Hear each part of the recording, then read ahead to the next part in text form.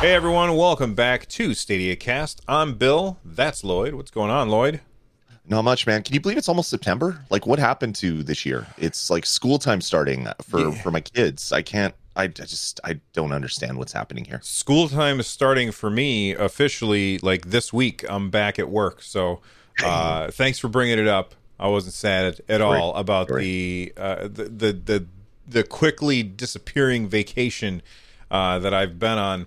Although I've Hey, been look. working like every day anyway. Hey, look, Bill. You have video games behind you. Be happy. It's okay. Don't think of the other thing that I said. Just look behind you at all the nice video game stuff you have. All right, fair enough. That's what I will do. But before I do that, I just want to let everybody know that if you're listening to this on your favorite podcasting app, a couple of things. Number one, you can watch us do the show live every single Sunday morning, 10 a.m. U.S. Eastern over at nerdnest.tv. Number two, we have other shows that you can listen to on that podcasting app. Lloyd has Nintendo Pulse. I have Nintendo Switchcraft. Yes, we both have Nintendo shows. We also have a new show which is called On Deck about the Steam Deck, and I have another show called 143 Pixels. So, look at all that stuff on your favorite podcasting app, and then when you're done subscribing to all that, come over to nerdnest.tv and subscribe. And if you're already here live and you want to hang out with us and make sure that we see your messages, you can use the super chat feature. You can click on the join button. There's a billion buttons to click on YouTube, and they all help the algorithm to tell YouTube that this is good content to show to other people. All right, we got that stuff out of the way. Lloyd, what have you Yes, been man. playing? I've only been playing a little bit of games this week, but I did manage to put another like 5-6 hours into Young Souls, and I beat the game. What a fantastic game! In fact, it's in my running for Game of the Year. It's right up there for the best games I've played so far in 2021. It is just a amazing RPG with fun characters, fun bosses, really great story, and the tag team mechanic that's built into it, because you're a set of twins, is just smart. So you could have one character that is more of a melee, fast, kind of like roguey with daggers, and you can have one that has like a big shield. When you switch between your characters, temporary damage on the one twin will heal if they're not currently active, so you're constantly switching in battle. There's a full co-op mode, so you can play the whole game with a friend in local couch co-op. Just an amazing game that literally came out of nowhere. I knew nothing about this game until I saw it drop on Stadia. I took a chance, picked it up, and just absolutely loved it. I think it took me about 13 hours to beat the game, so it's not even a really long game. So if you're looking for something that is quick and easy to get through, for $20-ish, Young Souls is a pretty fantastic package right now. Awesome. I definitely think that's something that I will look at later on down the road. Right now, I have so many games to play that I just can't even think about it at this point. Picking Right. up something new. So this week I played a little bit of Destiny 2. We now have cross play, and we'll talk about that later on in the show. Yeah. I've been playing both on my Xbox and on Stadia, and it's working really, really well. So I have absolutely zero complaints there. And I also, not on Stadia, but I've been playing Halo. I did a stream earlier this week because I'd never played a Halo game. And everybody was like, "Oh my God, you've never played a Halo game." And yeah, sorry, I just missed out for some reason. So I was playing Halo 1, and I played it for like 3 hours on stream, and then I proceeded to, I shut the stream down, went and did other things, and then I continued to play it that day, and then I finished it the next day. So now I'm moving on to Halo 2, and I know it's not on Stadia, but like, as somebody who's never played those games, oh man, what a fun experience that was. Except for, I will say this, except for the final mission in Halo 1. Right. I Right. really hated that. That was terrible, and I just despised it. But this morning I sat down. I've been playing some more Destiny 2, and every time I play it, I forget how beautiful that game is. It's just such It a is. gorgeous game, and the lighting and everything about it is beautiful. And it's the same company that made Halo. So as I sit down to play Destiny, I'm constantly now at this point reminded, oh, okay, well, maybe DNA. you should go find out what's going on with Master Chief. The DNA of the game from Halo definitely made its way into Destiny 2. I played a little bit of Destiny 2 as well because of the crossplay stuff. I was dropped into the new story mission because that's what happens. They came out with a new chapter, so you're dropped into the story mission, and I was underpowered for the story mission, so that really sucked really bad. I had to nope right out of it. I'm like, why would they do that? That is horrible onboarding. But it's really good that the cross-platform stuff is there. As for Halo, I just want to say I'm incredibly impressed you didn't bounce when you got to the level of the library, because that is by far the worst mission in any of the Halos. It's like the same corridors, the same platforms, the same everything for like an hour. It was just such a terrible mission to get through. But you got through it, so I'm impressed. That's awesome. As far as Destiny 2 goes, my biggest criticism with that game, I love the gameplay itself, but my biggest criticism, it's like I had this figured out back in 2019 when I first played Destiny 2. Like, I played it for a little bit, and after about a month and doing some live streams, I had figured out like how you go about doing stuff. But since then, I've forgotten everything. And so I sat down and I was like, oh, I'm going to play a Titan this time instead of a Warlock. And I played a little bit, and now I just can't figure out what I'm supposed to do or where I'm supposed to go. The UI is a disaster, and I can't. It's so complicated, and I wish I could just open up my Quest and my Quest tracker and say open on map and have it open to the exact map that I'm supposed to go to, and then hit transport there, so I don't have to like look around for what I'm supposed to do. And then like one of the quests that I had, which you have to read the quests, which I mean, that's not a real criticism, but like I didn't read the quest for a while, and so I couldn't figure out what I was doing wrong. Finally, I read the quest. It was like, make sure that you do a bounty for person X. And I was like, oh, okay. So I went and found person X. I got a bounty for them. I went and I was trying to do the bounty, and I'm like, why isn't it telling me that it's done? You can't track the bounties. So like you have to go into the bounty thing each time to look and see how you've progressed. And I was like, okay, I finished it. Went back to the dude, talked to him, nothing happens. Oh, that's right. I have to go into the bounty screen and claim the bounty after I finished it. It's like all of these ridiculous steps that you have to go through over and over again that are completely unnecessary. And I don't understand it. Yeah, it is kind of a big mess. The thing that I really wish that they had is you could open up kind of like a stories panel where it says, okay, Destiny 2 launched with this content, and it shows all the content in order, all the story missions, what you've completed, because I want to go back and play through all the story content. From what I understand, some of the story content isn't there anymore because they've taken locations away, but it'd be really nice if I could start with base Destiny 2 stuff, and then they added the silver watchmadoos. Okay, here's all the questions, and here's the platinum whatever, and you can go through all this stuff because it really confuses things when you have all these disparate missions on your mission tab. It's like, here's an icon that's red and yellow and green and purple, and this one has a bar on it, this one doesn't. It's not super easy to come back to for someone that really hasn't played Destiny 2 much since launch, and I want to get in and maybe play some of the content that I was working on. So they need a better onboarding. They need a better kind of menu structure, because it is a mess, and they keep changing it. It seems with every addition, like whether it's a new season or a new chapter, they change the UI, but it's all terrible. It's never really been that good. So that's my only criticism with Destiny 2. But the people that love Destiny 2 have been playing it since launch, and they don't care because they've already done all that content. So this is just someone coming back to the game. It's a little bit tough. Yeah, and it's the same kind of thing that you would say to like somebody that plays Monster Hunter.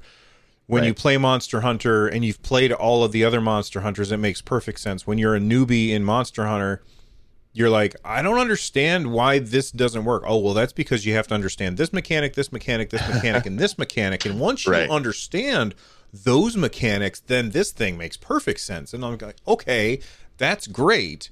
But you got to teach people how things work in your game. You can't just expect that they will know everything from like 2 decades of your game. And I know Destiny 2 isn't that like doesn't have that much depth, but it feels like it because everything is all spread out and confusing. And somebody in chat just says there's too much content in Destiny 2. That's not the problem. I think the problem is just the way it's organized. Anyway, I didn't want to sit here and complain about Destiny 2 for as long as we have, so I'm going to move on.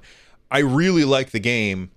Yep. I'm enjoying playing it. I just wish it were simpler as far as just to tell me where to go. All of the gameplay combat stuff is top notch, and I really, really like it. All right, moving on. Some of you probably saw this story earlier this week. I did a video about it, in fact, where there was apparently some footage that was leaked of an upcoming Star Wars The Mandalorian game and coming to Stadia. And I made my video and I talked about, all right, well, of course, take everything with a grain of salt. This stuff is you can I won't say easily. You can fake this stuff with a certain amount of work. Mm-hmm. And but what I saw was like pretty impressive. So I was like, maybe it's real. And so I kind of just assumed, I didn't assume it's real, but I made the video on the basis of an assumption that it's real and what would it be like, that kind of thing. And so if you haven't seen that video, you can go back and watch that, and I talk more in depth about the game. But at this point, I feel like enough time has gone by that I've gotten a little more distance from it, and there's more information that's come out, and I think that this is fake. And Lloyd, before we really dive into it, I'm curious, what's your opinion? Do you think it's real or not? Well, there's many ways that you can classify real. I'll tell you what I think, and then you'll see if I'm the same as you or if I've diverged a little bit from what your thoughts are.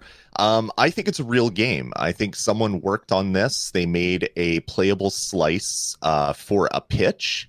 And we know that LucasArts and the Star Wars people were looking at expanding the number of studios that were working on Star Wars titles. So you can assume at some point someone made a request for pitches, and someone worked on this really amazing kind of snapshot of Mando, and with all the playable weapons, all the armor, all the characters, some of the locations, and put it out there as a, hey, we would like to do this. And then nothing happened. The pitch wasn't accepted or whatever. So this developer has a prototype of a game that could be still worked on, set in the Star Wars universe that this person or persons had worked on for a very long time. But I don't think this was ever a project that was in like real development at a real like larger studio that was then leaked out. I think this is more of a look what I can do. I would love to work on a Star Wars title. Here it is. The video is pretty impressive. Like the lighting, the locations, the weapons and everything. It looks pretty impressive. But I don't think this is the sign that we're getting a Star Wars title in the near future that is set in the Mandalorian universe. Yeah. That said, I wish it would be, because that's some of my favorite Star Wars content. I love the kind of like Ronin samurai Western one guy with a gun kind of take on Star Wars that they did with Mandalorian. So I hope this is a real thing. Yeah, I'm with you on that. Is the idea of it being like this a small team or one guy or whatever who had worked on this game and submitted it. All of that makes sense right up until you see the Stadia UI at the end. And that Stadia UI at the end, Vivi Plays, who like somebody had dropped this in our community Discord. Vivi Plays had posted that they went through the footage frame by frame, and I wish I had thought of that. At the very end, when the Stadia UI comes up, and it doesn't match the way that the Stadia UI comes up when you actually do it. Almost like somebody did everything that you just said that they did, Lloyd, using like the Unreal Engine and stuff, because other people are like, oh, that animation right there is from, and I don't know how people can recognize this stuff, but I'm not a developer, so whatever. Like that animation right there is like from the Unreal store, so like you can buy animation sets or whatever and bring them into your game in order to streamline your development process, and people like recognize the animation, I guess. Right. And then you take that. So I do think somebody sat down and made this playable snapshot, just like you said. But then I think that they did some video editing in order to get the Stadia stuff on top of it. And that's where I feel like makes it absolutely fake. What do you think there? I don't know. I looked at the thing sliding in, and the change to the animation can be summed up or I don't know, explained away a couple ways. I saw some of the chat back and forth with people that were trying to dissect it. One person that was looking at it only had the new Chromecast, where people had the older Chromecast, where it did animate in. It didn't just appear like it does on Chrome sometimes. It animates in. But if your CCU's under load, sometimes that menu would take, it would kind of like, I don't know, stutter a little bit as was coming out. So I think the Stadia slide out is real. That makes sense. It could just be this person has worked on Stadia stuff in the past. They have access to the Stadia dev kits where they can upload a build and then play it on their home devices. If anything, I think that's probably what it is. But we won't know until we know. I'm sure this person will come out and say, yeah, it was a big fake. Here's assets I pulled out of Battlefront. Here's assets that I pulled out of this tutorial thing that comes with Unreal Engine. Here's all this stuff, and this is how I mocked it up and brought it together. But I do think it is a playable game that someone was working on as a bigger pitch for a title that they want to release for whatever larger game studio they work for. Yeah. I will also say, and this is this is, in my opinion, is the clincher as to why, not that it's not a real thing that you can play. I do believe that it is a thing that you can play, because that is much easier to accomplish than video editing this exact thing, because it just looked too good for video editing, which is, as somebody who edits a lot of video, that's where my mind went first when I saw it. And I looked at it and I said, it was just too good for somebody to just video edit this thing together like that. But for an actual built playable section, I do agree with that. Here's the reason why I don't think we will ever see this game. LucasArts or Disney hasn't taken this down yet. Like, this video is still up. If it were real, that guy's YouTube channel would have had a strike against it. Disney's lawyers would have came in with their mouse ears on and beat this guy to death, and we never would have seen from this person again. Because it's still there, I think that says there's no way it's real. Yeah, we know that there is a lot of Star Wars games in production. I have a lot of friends in development, some who are working at studios that are working on Star Wars titles. I found out about so many Star Wars games that were coming out. Oh, yeah. Two in particular that never came out, and one that came out recently that a friend of mine was working on that I knew about for years. But you never know. Like, if you have friends in development, they talk about games that are in development at friends' studios or their own studios. Most of the time, these games never come to light. So this could have just been maybe something that was made for Battlefront even, and it was like a small little slice for a free add-on for Battlefront, and it never happened. Or as what I think actually happened, this is just a person or a small team that was putting a pitch together, came up with this playable slice. Nothing came from it. We'll never be able to play it. But hopefully, if that is indeed the thing, this person will put up a full playthrough of all the content that they did, because it looks pretty darn impressive. And as much as I want an exclusive Star Wars game for Stadia, that's not going to happen. If anything, this would be multi-platform. This isn't like an exclusive Stadia game, if it is even a game. But yeah, I'd like to see more of what this thing is, or if it's a big joke and they were just putting it out there to stump the internet. I want them to come out with a video on how they did that as well. Yeah, because I remember back when they were like somebody had faked Smash Brothers stuff, and they like it was really well done. The level of video editing that they went through in order to fake the Smash Brothers character reveal, and then later on they showed a video. This is how I did it, and it was really impressive. Annoying, but impressive. Right. I asked Chad. I said, "Do you think Mandalorian footage is an actual game?" 56% said no. 43% said yes.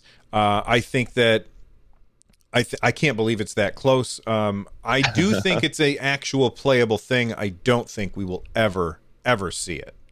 Right. Yeah. 100%. If anything, I want to see a version of this that isn't filmed off of a TV with small kids sitting in front of it. Yeah. I want to see a direct capture so I can look at it a little bit better. But whoever worked on this, good job. This is it was fun to watch, even though it was only 4 minutes. I'd love to play the full title. Yeah, absolutely. You know what it reminds me of?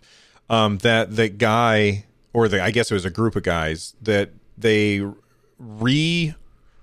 redid a deep fake of a character on a show. I won't say which one. Yeah. And then because I don't want to spoil things for people, and then Disney hired them and said, exactly. You know what? You work for us now. That's so good. That's better than we could do. You work for us now. Really, really impressive. All right. Moving on. We got This Week on Stadia with some new pro titles that are on their way, and I'm not on the right thing on my Stream Deck here. Here we go. So we got 3 pro titles coming: Little Big Workshop, Wavebreak, and Darksiders 2. I want to start with Darksiders 2 real quick. Darksiders, if the only Darksiders game that you played was the one that was on Stadia, which was Darksiders Genesis. Yeah? Yeah. Yep. The other Darksiders games don't play like that. I mean, they're still... They have a different perspective. They still kind of play the same, but they have a different perspective, which is why I was so confused when I looked at Darksiders Genesis and thought, oh, this is like Diablo. No, it's more like Darksiders 2, but from a top-down... or Darksiders games, but from a top-down perspective. So Darksiders 2, I would say a lot of people would describe this as Zelda, but dark. And it's like so adult Zelda. What's that? It's like adult Zelda. It's like your Zelda moved to like HBO or FX Plus, right? And it's the game you know and love, but with some grit and grime and violence thrown in on top of it. There you go. So that's what Darksiders 2 is. Now, there's Wavebreak, which both Lloyd and I were incredibly excited for. And then when it came out, we were both pretty disappointed. Not because it's a bad game, but because the game, and I'm just speaking for myself right now, but because the game was so insanely difficult that I never wanted to go back to it again. And I know that they made some changes and updates, but that's the reason I stopped playing. Does that work for you? Yeah, the initial content, I couldn't get through any further. I just did not have the skills to get further to unlock more content. It seems that since then, they've put a park editor into it. There's a bunch of other stuff that has made this game much better. I'm interested to check it out again because I haven't played it since prior to launch. Famously, this was the one game that I was streaming with my privacy stuff, or playing with my privacy stuff set wrong, and everyone's like, "Look, people from StadiaCast are playing Wavebreak." It's like, crap. Okay, gotta lock down my settings a little bit. So yeah, I'd love to get back and play this game a little bit more because there has been a lot of additions to the initial release. All right, why don't you tell people about this next game, Little Big Workshop, while I remember to put the next poll in chat. Sure. So Little Big Workshop is a fun little, it's like a sim game. So if you've played Sim City or Sim Ant or Sim Earth way back in the day, but this is you're simulating a workshop. So someone that has built a factory and needs to make other widgets to make money to then buy bigger equipment and make more widgets to make more money. So it's very much a simulation game like that where you're making stuff in a factory. The really cool thing about this is kind of the aesthetic. It's It's almost like all the characters in your game are these little wooden figures that are kind of like just trumbling around and doing stuff. I had a lot of fun with the game when it first came out. I didn't get too far with it because there's a point that I hit with many simulation games where it's like, okay, I'm now in the part where levels take multiple hours to complete, and I don't have that time. That's kind of how these games go. But what I played with it, I really enjoyed. So it's a pretty decent collection of 3 games, Bill. It is interesting though that we got Darksiders 2, not 1 or 3. So yeah, I don't know. Let's jump right into the middle of the story, I guess. We've seen that so many times where they release a game, and I can't tell you exactly when, but I know that we've had this conversation before where they release the sequel before the original game, and then later on we get the original game, and I'm like, why didn't you release them in order on Stadia Pro? And of course the reason is because, I now have Darksiders 2. I guess I'll buy Darksiders 1 so I can get caught up on the story. Do you think that's what it is? I think that could be part of it. I know when Metro Exodus came out, it's like, oh, yeah, I've already played this game, and this is where I got stuck, and there's this boss battle. And everyone's like, well, that boss battle's not in this game. This game just came out. I'm like, no, I played this years ago on my 360. No, I played the original Metro, not Metro Exodus. But I foolishly assumed that the first game would come out before the new game, and I was incorrect. Same Justin in chat room is saying Metro and the SteamWorld games. Yeah. Yeah. Although those aren't. That doesn't. Oh no, yeah, SteamWorld Dig, that does matter. Yeah, Dig 2 came out before Dig 1, I think, or on Pro. So yeah, I think there's maybe something to that. Let's release the second one. People will buy the first and the third one, so that they can play number 2 and kind of saddle it up right in the middle of those 2 titles. Yeah, absolutely. Of these 3 games, I'm probably most excited for Darksiders 2. Oh, let me ask you a quick question about Little Big Workshop. You said that a level can take like a couple. You can save in the middle of a level, right? Yeah. Oh, okay, so good. As you get further, you have to build bigger things that you can't get to until you've increased all the different machinery that you have in your workshop. So it takes a little bit longer to finally get to the point where you need to complete the level.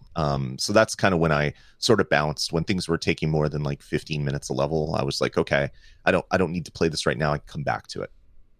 All right. August 31st, which is coming up in just a couple of days, the last day for you to pick up Gunsport, Blue Fire, or Chronos.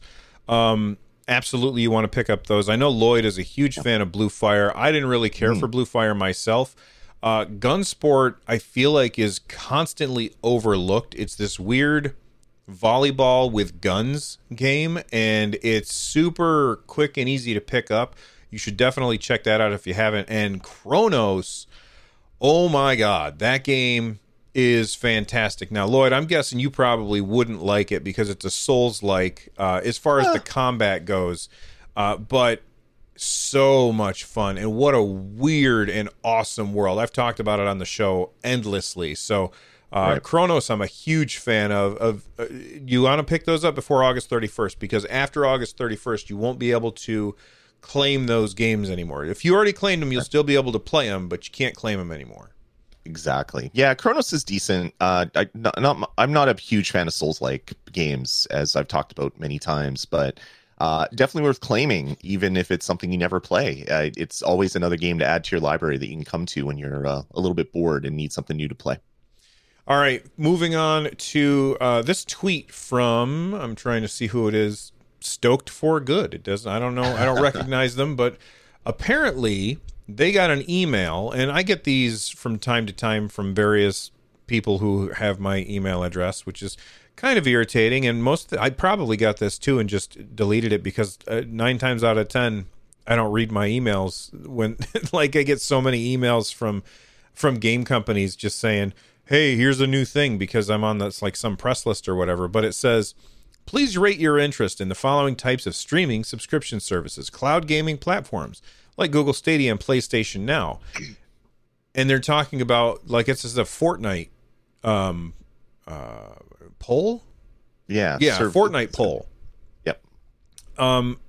It's weird to me that they mention Stadia and PlayStation Now, but not Xbox Cloud Gaming. And well, it's already on GeForce Now, right? Yes, it is. Yeah, on it GeForce. is. Okay. It's weird that they mentioned PlayStation Now, but not Xbox, but okay. But they mentioned Stadia, and they don't mention Luna either. That's also weird. But Yeah. what do you think about this? I think it's Epic gathering information like they always do. I get these Fortnite surveys all the time, and it's like, how would you rate your experience with Chapter 2, Season 2? And I'm like, well, that's like a year ago. I don't know. How did you like this item from Fortnite? Save the World. I don't play Save the World. So they're often filled with like a bunch of fluff questions, in addition to the things that the survey was planned for. So this has interest in streaming subscription services. They talk about cloud gaming. They talk about movie and TV. They talk about music streaming. So everyone's like, "Oh my God, Fortnite's coming to Stadia. This is amazing." Well, I would agree. It would be amazing. I don't think that's happening anytime soon. Although I really wish it would happen tomorrow, because I play a lot of Fortnite on my Xbox and through GeForce Now and my Nintendo Switch. It would be really convenient for me to boot it up on my phone every once in a while when I want to like check my missions and what's in the item shop. Yeah, I mean, it's just weird that this happened right after it was. I don't know if leaked is the right word, but that it was leaked that basically Epic Games said, "Oh, you want to have Fortnite on Stadia? Then give us no put the Fortnite launcher on Google Play Store for free." Right. And right. You know, it's funny that like the week, or maybe it was 2 weeks, I can't remember when we talked about this, but like a short time after that comes out, this comes out. I just think it's very, very interesting timing wise.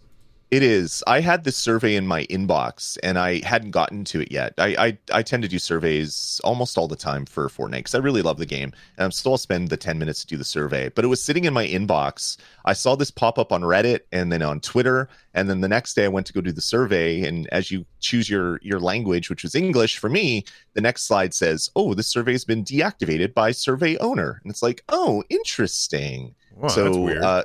Someone leaked out some info from the current survey, and then the survey gets deactivated right away. So I don't know. I don't want to read anything into that. Sometimes surveys are only active for a short period of time, or they get the number of answers that they wanted, and they disable it.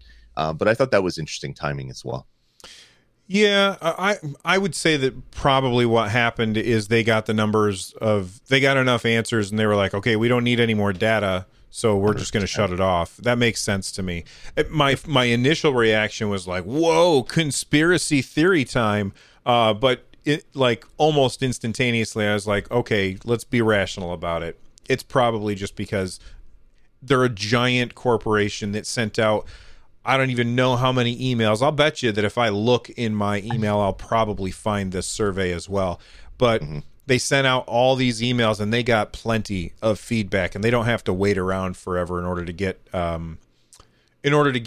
the feedback that they need. But which, by the way, speaking of feedback, really quickly, I did ask, which pro game are you guys the most interested in? 47% said Darksiders 2, 25% said Little Big Workshop, 12% said Wavebreak, and 14% said just show me the results, probably meaning that they aren't interested in any of those. All right. Anything else? I don't think so. I really hope Fortnite comes to Stadia, but I don't think this survey really means anything other than they're just looking for info on what people are excited about. All right. We talked about Destiny 2 a bunch, so I don't know how much I want to talk about. Let's talk just a little bit about the crossplay. It's so much easier to find people to play with now, of course, because now you are matched against everybody. The way that crossplay in Destiny 2 works is actually really, really cool. In PvE, every single player is in the same pool of players. Everybody can play with each other. I was playing on my Xbox. I was playing with, I think it was Eddie from our community Discord. He was on Stadia. We couldn't hear each other through the game, so voice chat doesn't work. And I think that they said that. So we just hopped on Discord and we were talking as we went through and did a mission, but it was just seamless. We did have some people who were trying to like join the clan, the Nerd Nest clan, and they couldn't because the Nerd Net, like, I guess the whole clan system, I don't know if it's fixed yet, but on day one the whole clan system was broken. You couldn't do anything. But in PvE everybody's matched together, and then in PvP you are matched based on how you're playing. So console players are matched together and PC is matched with Stadia. My one quibble with that is that I would prefer that they match you based on your input method instead of what device that you're on. But I mean, I guess that's not that big of a deal. In fact, I did have somebody posted in our community Discord. They showed a screenshot that they were like the number one. They were playing on Stadia on controller, and they had defeated all the people that they were playing against on PC. So, you know, I guess maybe it doesn't matter nearly as much. Sure. I'm not sure. Yeah, it's really cool because I played a couple missions just when crossplay came out just to see, and it was really interesting looking at the people that are around you in the world, and you're seeing Xbox icons and then you see the odd Stadia icon, and I'm like, there's more of us out there. This is fantastic. I think every game coming out nowadays needs this just to keep their audience kind of playing together. So if Xbox players start to get bored of the game doesn't die on Xbox because people that are playing are still playing with all the other people. I know Sony is probably the reason to blame for how slow the uptake on these things are, just because we found out through the lawsuits that Sony charges developers for the number of people that are playing on non-Sony systems because of crossplay, and it's like this weird this weird algorithm they come up to figure out how much Bungie owes them, which is just such a ridiculous thing to do in this day and age. Hopefully that goes away. Hopefully that is I don't know, a slide from a bygone era, and maybe Sony isn't doing that anymore. Because it's amazing to jump into Destiny and just see, I don't know, the moon not being desolate. Well, I mean, it's a moon, so it's desolate, but desolate for the number of people that are running around doing stuff just randomly around you. It was great to see post crossplay launch. So speaking of crossplay, sorry, my brain stopped working because I was in the middle of typing when you finished your thought. Speaking of crossplay, there's another game that is getting crossplay, and that is Ember. And I know you played a bunch of Ember. You want to tell, for the people who haven't played Ember, you want to tell them about that?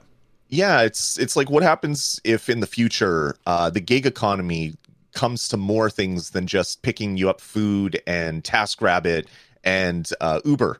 There's a service called Ember, and you can sign up to be a volunteer firefighter, and you get access to all sorts of cool little firefighting gear through your phone, and you go and save people and throw them to their death off the tops of burning buildings and stuff like that.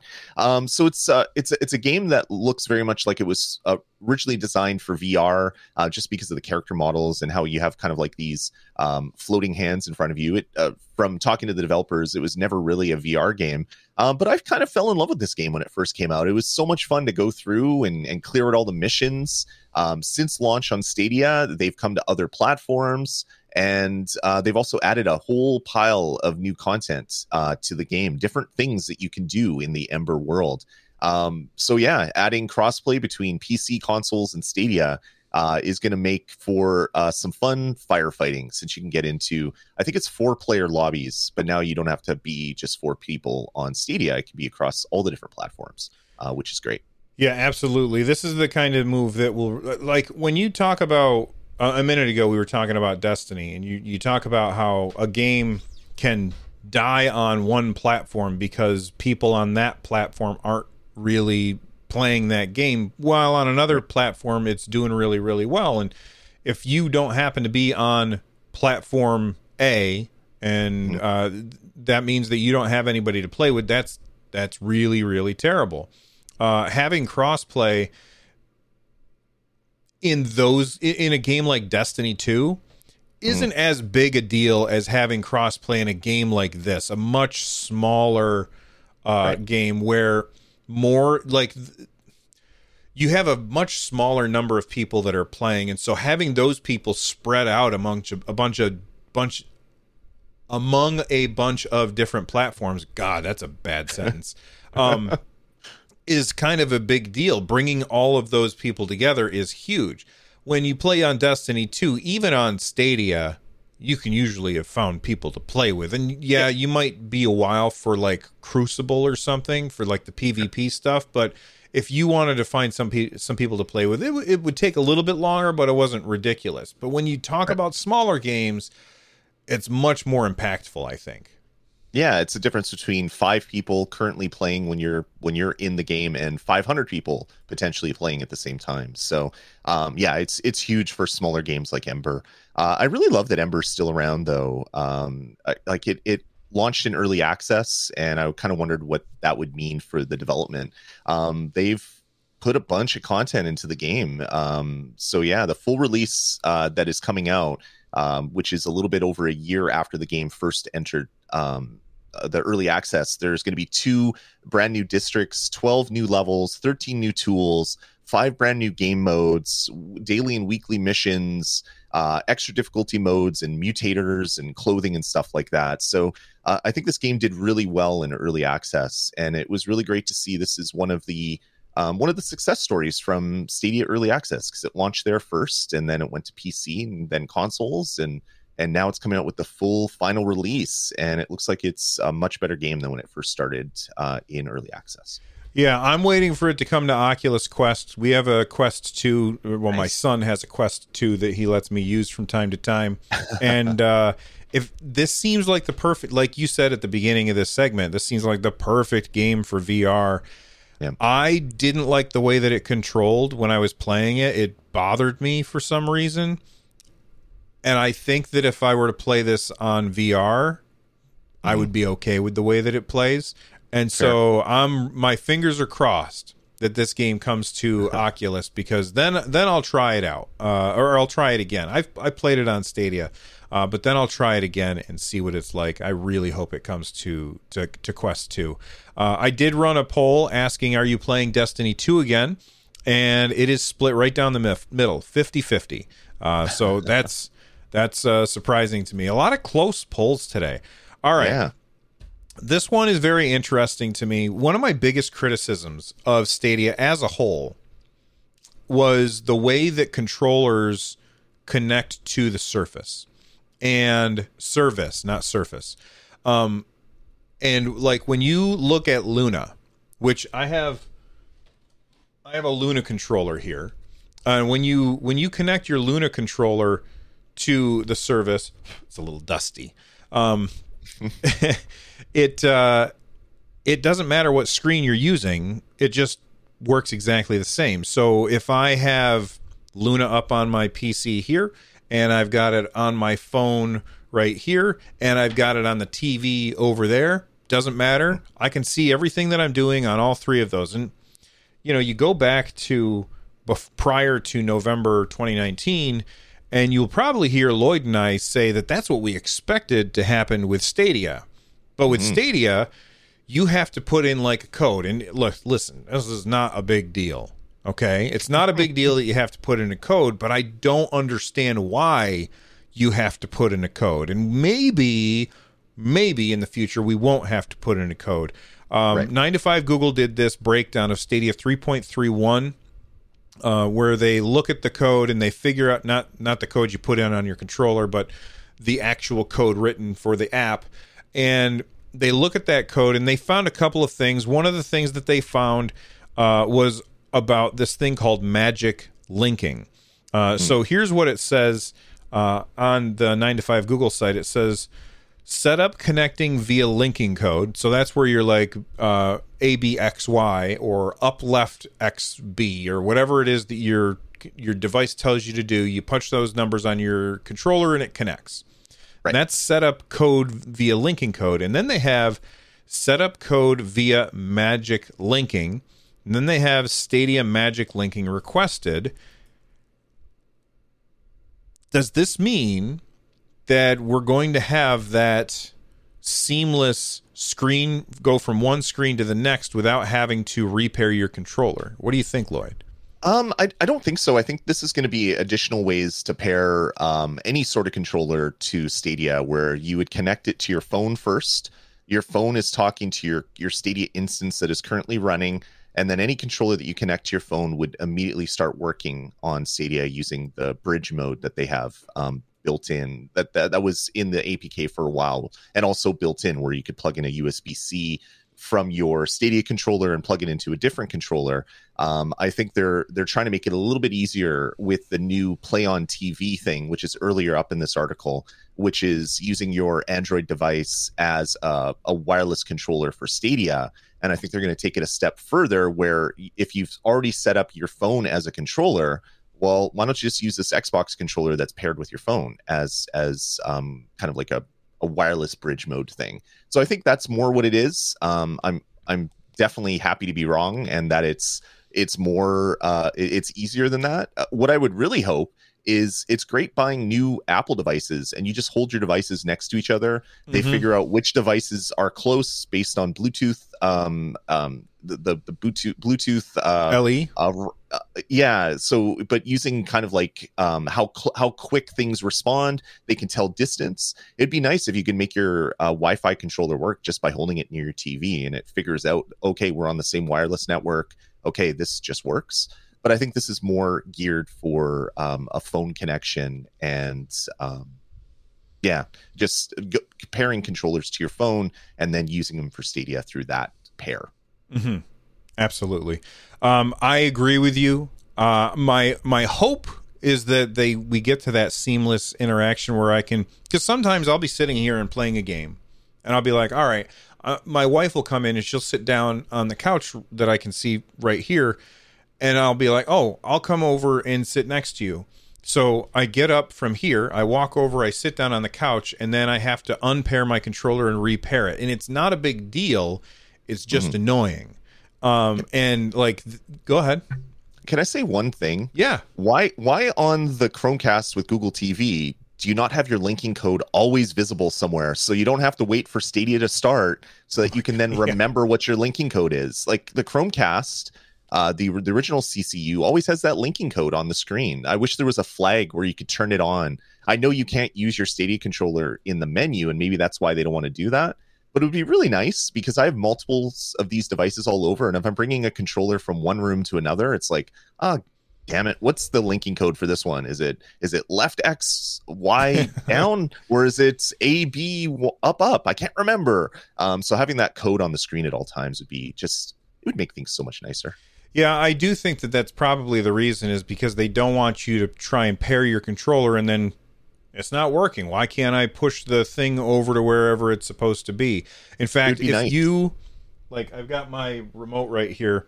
If you're using your Google TV thing and you hit the home button, immediately your controller just shuts off. Like, it's just like, yeah, I'm done. Yeah. It would be really nice for... Oh, Two Dogs is saying there's an option in Google Home to display or not display the linking code. Really? I looked there for it. That must have been added recently. I'm going to go see if I can find that and turn it on. It would be really nice that if I connect my controller, even though you can't use it in the menu, it would just start Stadia immediately and not have to bring up the account selection and all that other stuff. It would just go right to the menu. They could clean up that interaction just a little bit to make it a little bit more user friendly. Yeah, I agree with that. Anything else in the 3.31 that you wanted to talk about? I don't think so. So. I'm quickly going into Google Home to see if Two Dogs gave me the piece of info that I've been wanting for such a long time. There you go. So let's take a look at these super chats that came in throughout the show. First off, if you didn't know, you can directly support the show by clicking on that super chat button down below. You send your message in, and obviously we talk to people throughout the show in chat, but it highlights your message so that we absolutely make sure that we see it.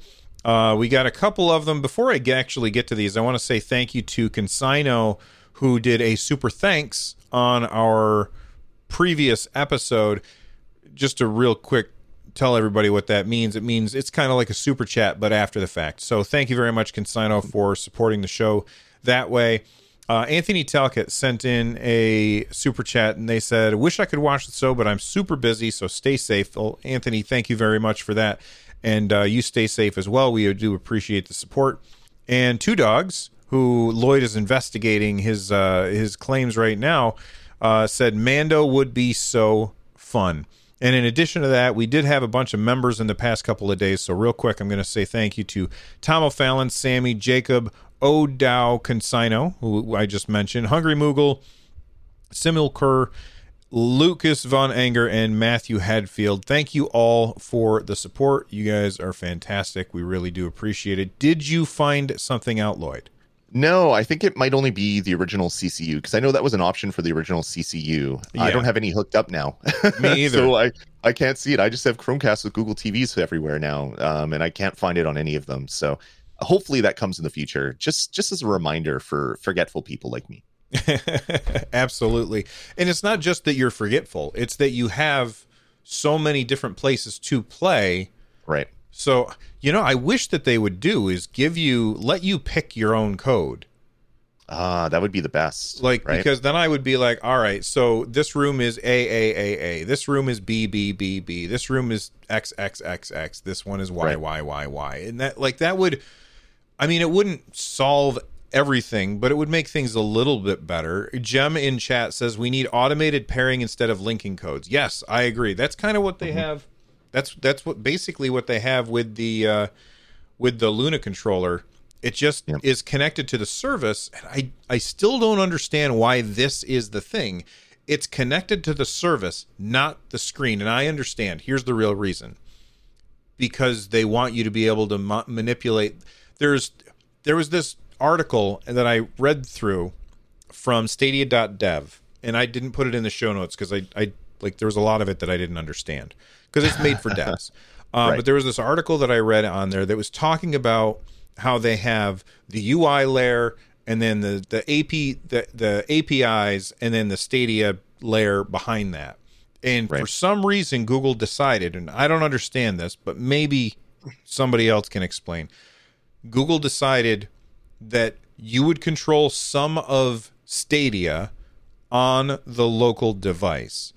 And Lloyd and I have said a billion times that wouldn't it be better, mostly because of how slow and clunky it was on the Chromecast, wouldn't it be better if instead of doing that, just the entire UI and everything was on the server?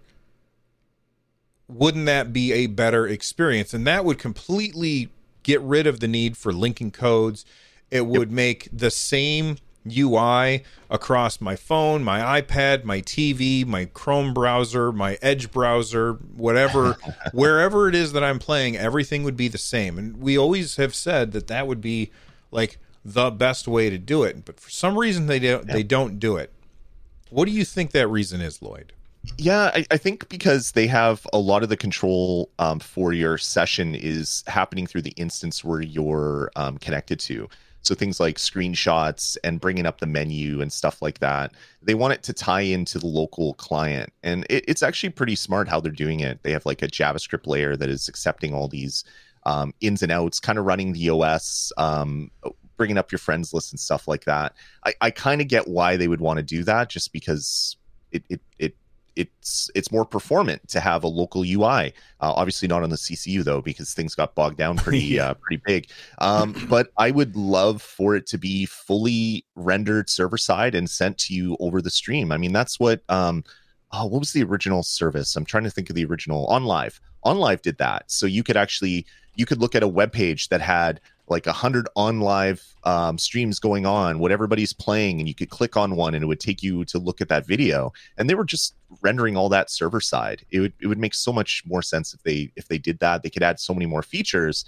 But then again, they then have to make sure that this OS is running on the blade. And if you switch from one blade to another or from one location to another, it's still connecting you to the right blade. There must be a technical reason for doing it. That is more than what I can think of. But man, it would make things so much quicker, I think. I wonder if it has to do with future proofing, where right now all the games are running on essentially the same thing.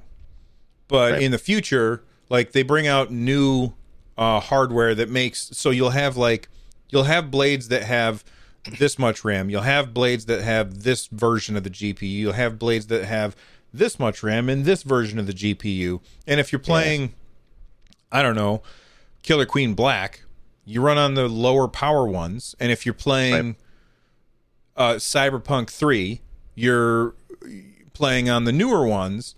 And not knowing where you're going to go means that they can't necessarily assign you stuff, so they have to have that front end. Maybe that's what it is. I don't know.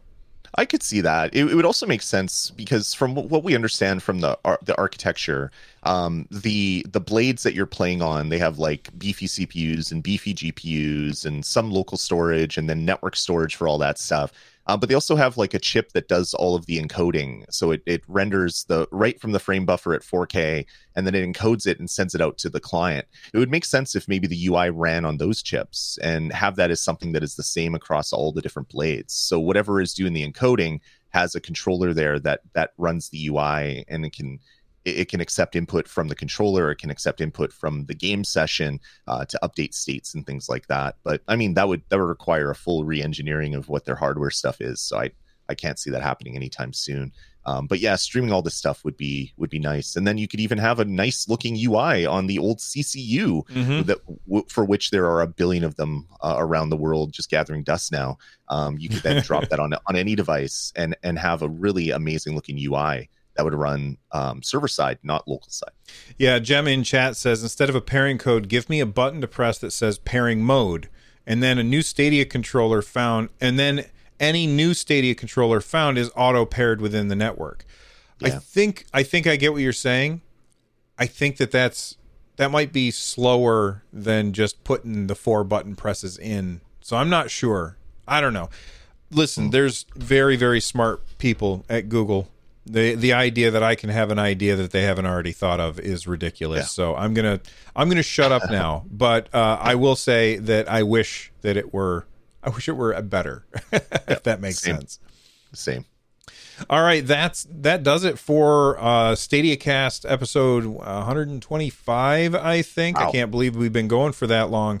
Crazy. Thank you very much for hanging out and watching. If you're here with us live, if you're not here with us live, head on over to nerdnest.tv, subscribe, click the bell, all that stuff.